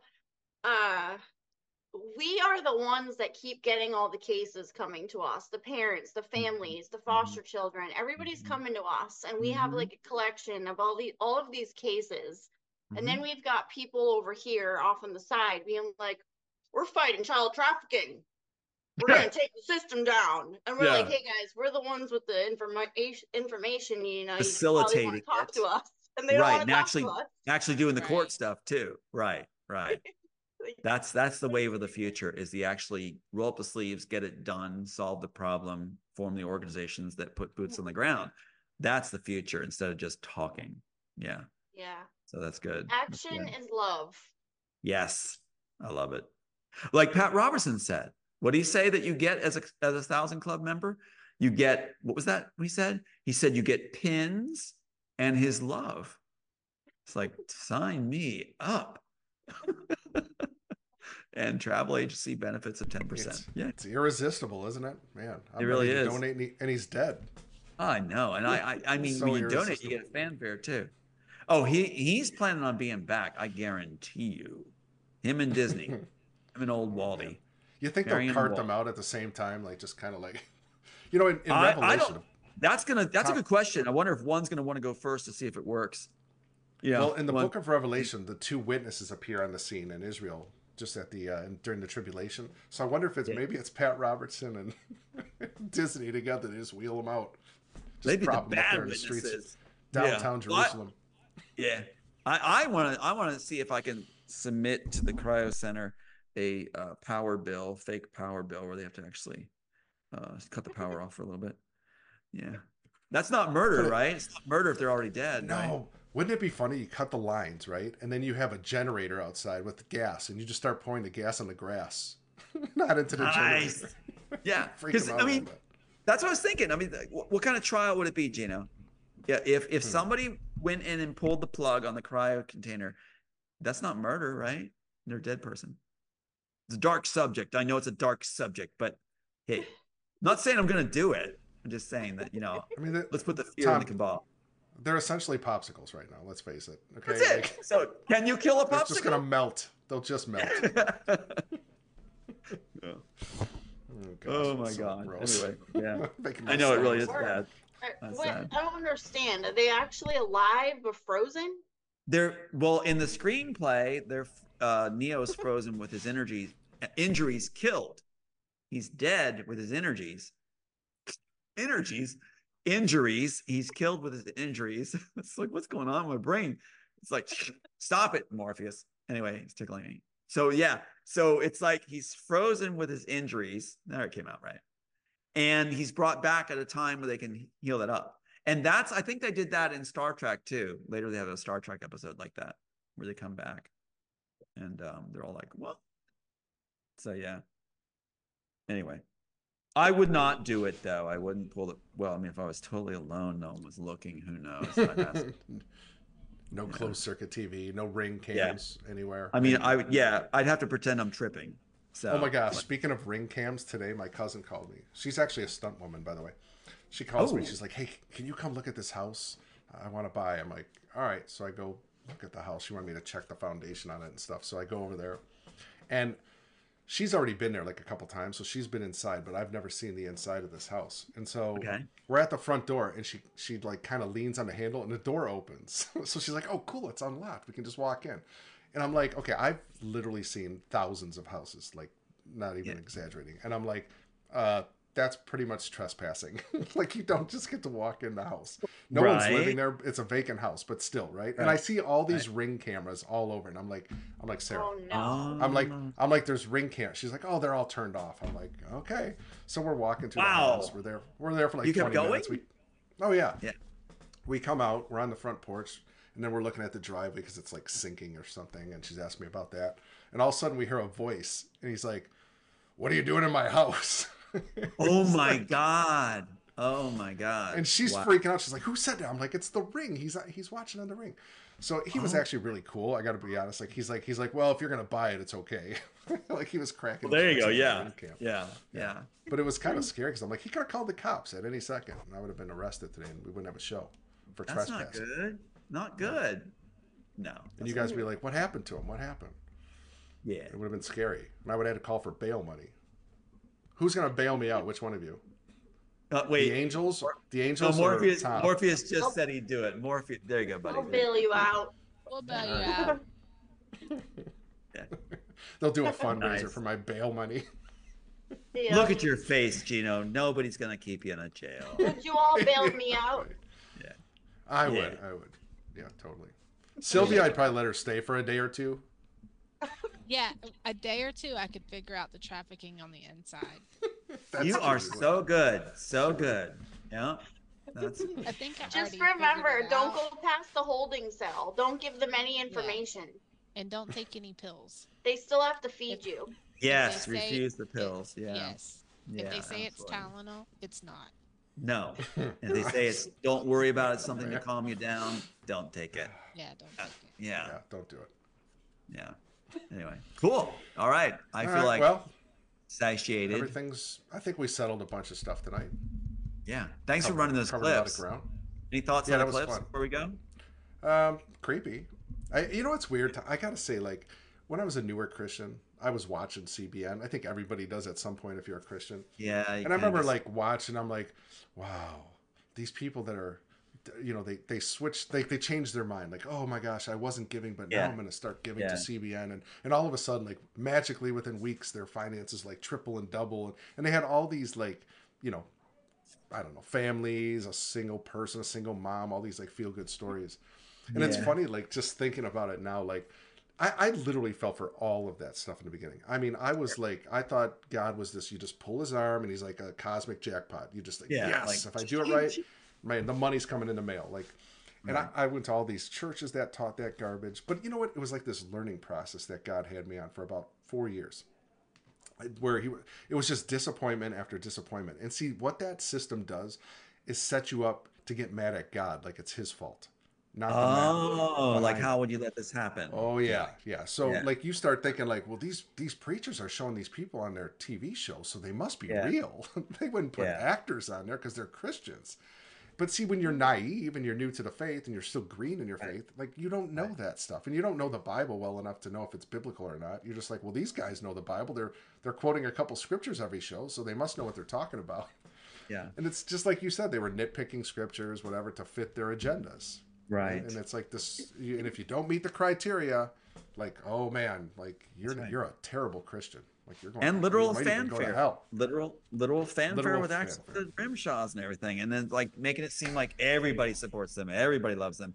There's a clip I want to show you sometime later from Channel 10 in this area where Jimmy Swaggart had come forward, Jimmy Baker was caught. They're always Jimmys. It's really weird. They were caught, right? And so what's interesting is Channel 10, this Wes somebody, you'll see the clip, is doing this PR piece for Robertson by saying like, now there's wonder if televangelists are going down, but Pat Robertson is coming back strong. So it's totally a PR piece. You can see right through that also, just like these other pieces, how they just manipulate everything. And he goes on about how they are checked by the Southern Baptist accreditation or something, right? And it's like they're not checked. They're just allowed to do whatever they want. It's like they're policing themselves, right? That's how a lot of these cabal groups do that. They get into policing themselves, so nothing's ever done. And then the West guy's saying how 60% of other televangelists aren't letting them be checked by this Southern Baptist group. Well, it's like Robertson's group, so it's like it's just a lame thing to make it look like he's on the comeback and that he's totally accountable. And you watch this and dissect this, and it's just once you are free, like you said, once you are free to actually discern what's going on, use discernment, you can see right through it. You can see right through it. And then you're left asking yourselves, like World War II Germany again, like how did we not deal with the concentration camps? How did we not know this was going on? And that's used on the German people, like I said. But America, we have no excuse. No, we don't. So long, yeah. To whom much is given, much will be required. Bill, my good friend Bill Donahue said, Gino paying his bail in gold pills. Yeah, Bill, right now I have 39 gold pills, so I don't think I'm going to get out of jail with the 39. If somebody wants to make a donation. Pills. I was like, no, gold gold pills. On Foxhole, they have a system called gold pills. So if your viewers want to donate, they do it in these gold pills, and that's how you. And then we usually pass them along with other streamers or whatever. It's fun. But yeah, there's different levels. Like a cookie's worth 100, cans worth 200, and so on. They have all these different levels. But he was saying, I could pay to my gold pills that I'm literally at 39 gold pills, which is about a penny a piece. And actually, it's not even a penny because Foxhole, the pilled.net platform, they take, I think is it a quarter? I think they take 25% of your gold pills, and that keeps the platform running. Okay. Yeah, so, well, I can do the pills. I don't want to give you cookies, though. I like cookies, but I can do pills. All right. Yeah. Well, no, but see, the cookie is equivalent to 100 gold pills. See, there's a cookie, there's a can, there's ships, there's all these cool things, phones, and it's different levels of gold pills. So when someone donates like a phone is shades are 400. A phone is, I forgot what phone are, 600 or 300. I can't remember. I don't know. I don't get many phones. I get a lot of cans. That's kind of like the favorite, I think, amongst the Foxholians, I call them. Foxholians. Wow. Okay, that's like 7 days to die. We find cans all the time, and I get. Yeah. Cool. Yeah. All right. So anyway, all right. Well, good show, fun show tonight, ladies. Always a pleasure. Yeah. Tom, co-host Tom. He is officially the co-host again. I know last week he was moved. I could visibly see you were moved last week. I was excited, and I had to try to act like toned down, but inside there was fireworks going off. It hurt. You were just leaping inside. You couldn't believe that he had become a co-host on Tuesday nights. Yeah, like little. You almost guy. Those tear ducts almost worked last week. They almost they're working. They're male tear ducts, so they have a lot more trouble getting started. So yeah. Right. All right, guys. Have a great night. God bless. What is today? Tuesday. So tomorrow, I am not having a show tomorrow night, but we'll see you back Thursday. Oh, good show Thursday night. You're not going to want to miss Rescue the Fosters. Ladies, who's our guest Thursday? Zachary King. Ooh, it's going to be good. Going to be good. Returning guest Zachary King. He was one of the top 10 warlocks, Satanist in the world.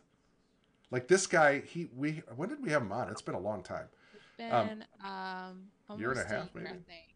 No. Oh, it's only a year. Okay.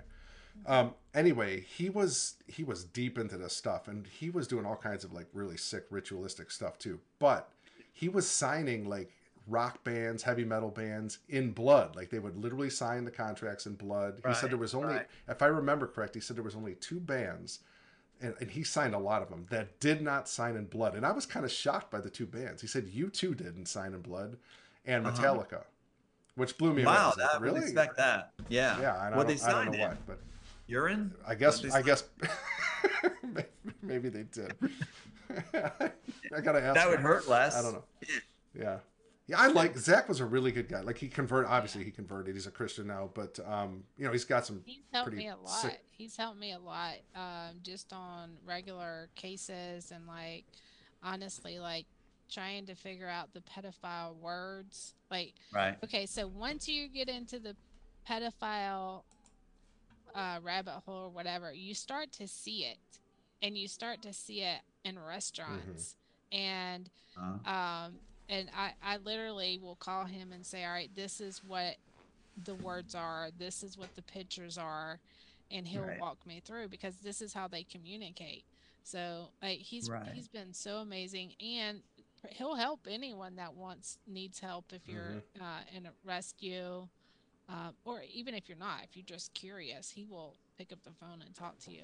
Yeah, I was gonna say he gives out his personal phone number, like just just randomly call him and he'll answer questions. He does have health problems now. I mean, he has diabetes and he's lost his sight and some other issues. But Joyful June has gifted us the shades. Thank you. Now, Tom, if this was my other shows, I actually have graphics that I can have come on the screen, and you see like my shades start playing some music, some like kind of like rap music. All right, let's do that. Yeah, it's fun. But I can't do it on here because I don't have it set up for this show. But maybe, just maybe, if you're lucky, I'll set it up for next week's show, and you'll get to witness it. Yeah, well, here, this guy wants to say something back here, so wait just a second. Go ahead, Morpheus. Wait, got to get it to him here. Wait a second, where's that going? Wait, he's definitely a man of little words. There it goes. Go ahead. Single people tonight. Gino, I wanted to thank you for having me on, and just you girls look great, and you did a really good job. Thanks. I hate just standing here. Thanks, more. Okay, wow, Morpheus. That's cool. Coming from someone famous like Fishburne. Yeah, that's awesome. Yeah, thank you. Didn't see his thank you, Larry. Can I call him Larry? I don't know. You have to ask. You have to ask him. Ask him. Lawrence Fishburne. Yeah. Can he call you Larry? He's pissed. I don't think so. It's not. Happy. Doesn't look like. I tell you, it's not going well. Yeah, it's not going well at all. Yeah. Okay. Cool. We'll leave it there. All right, guys. Have a great night. We'll see you Thursday. Don't miss it. 7:30. Rescue the Fosters with Zachary King. Have a great night.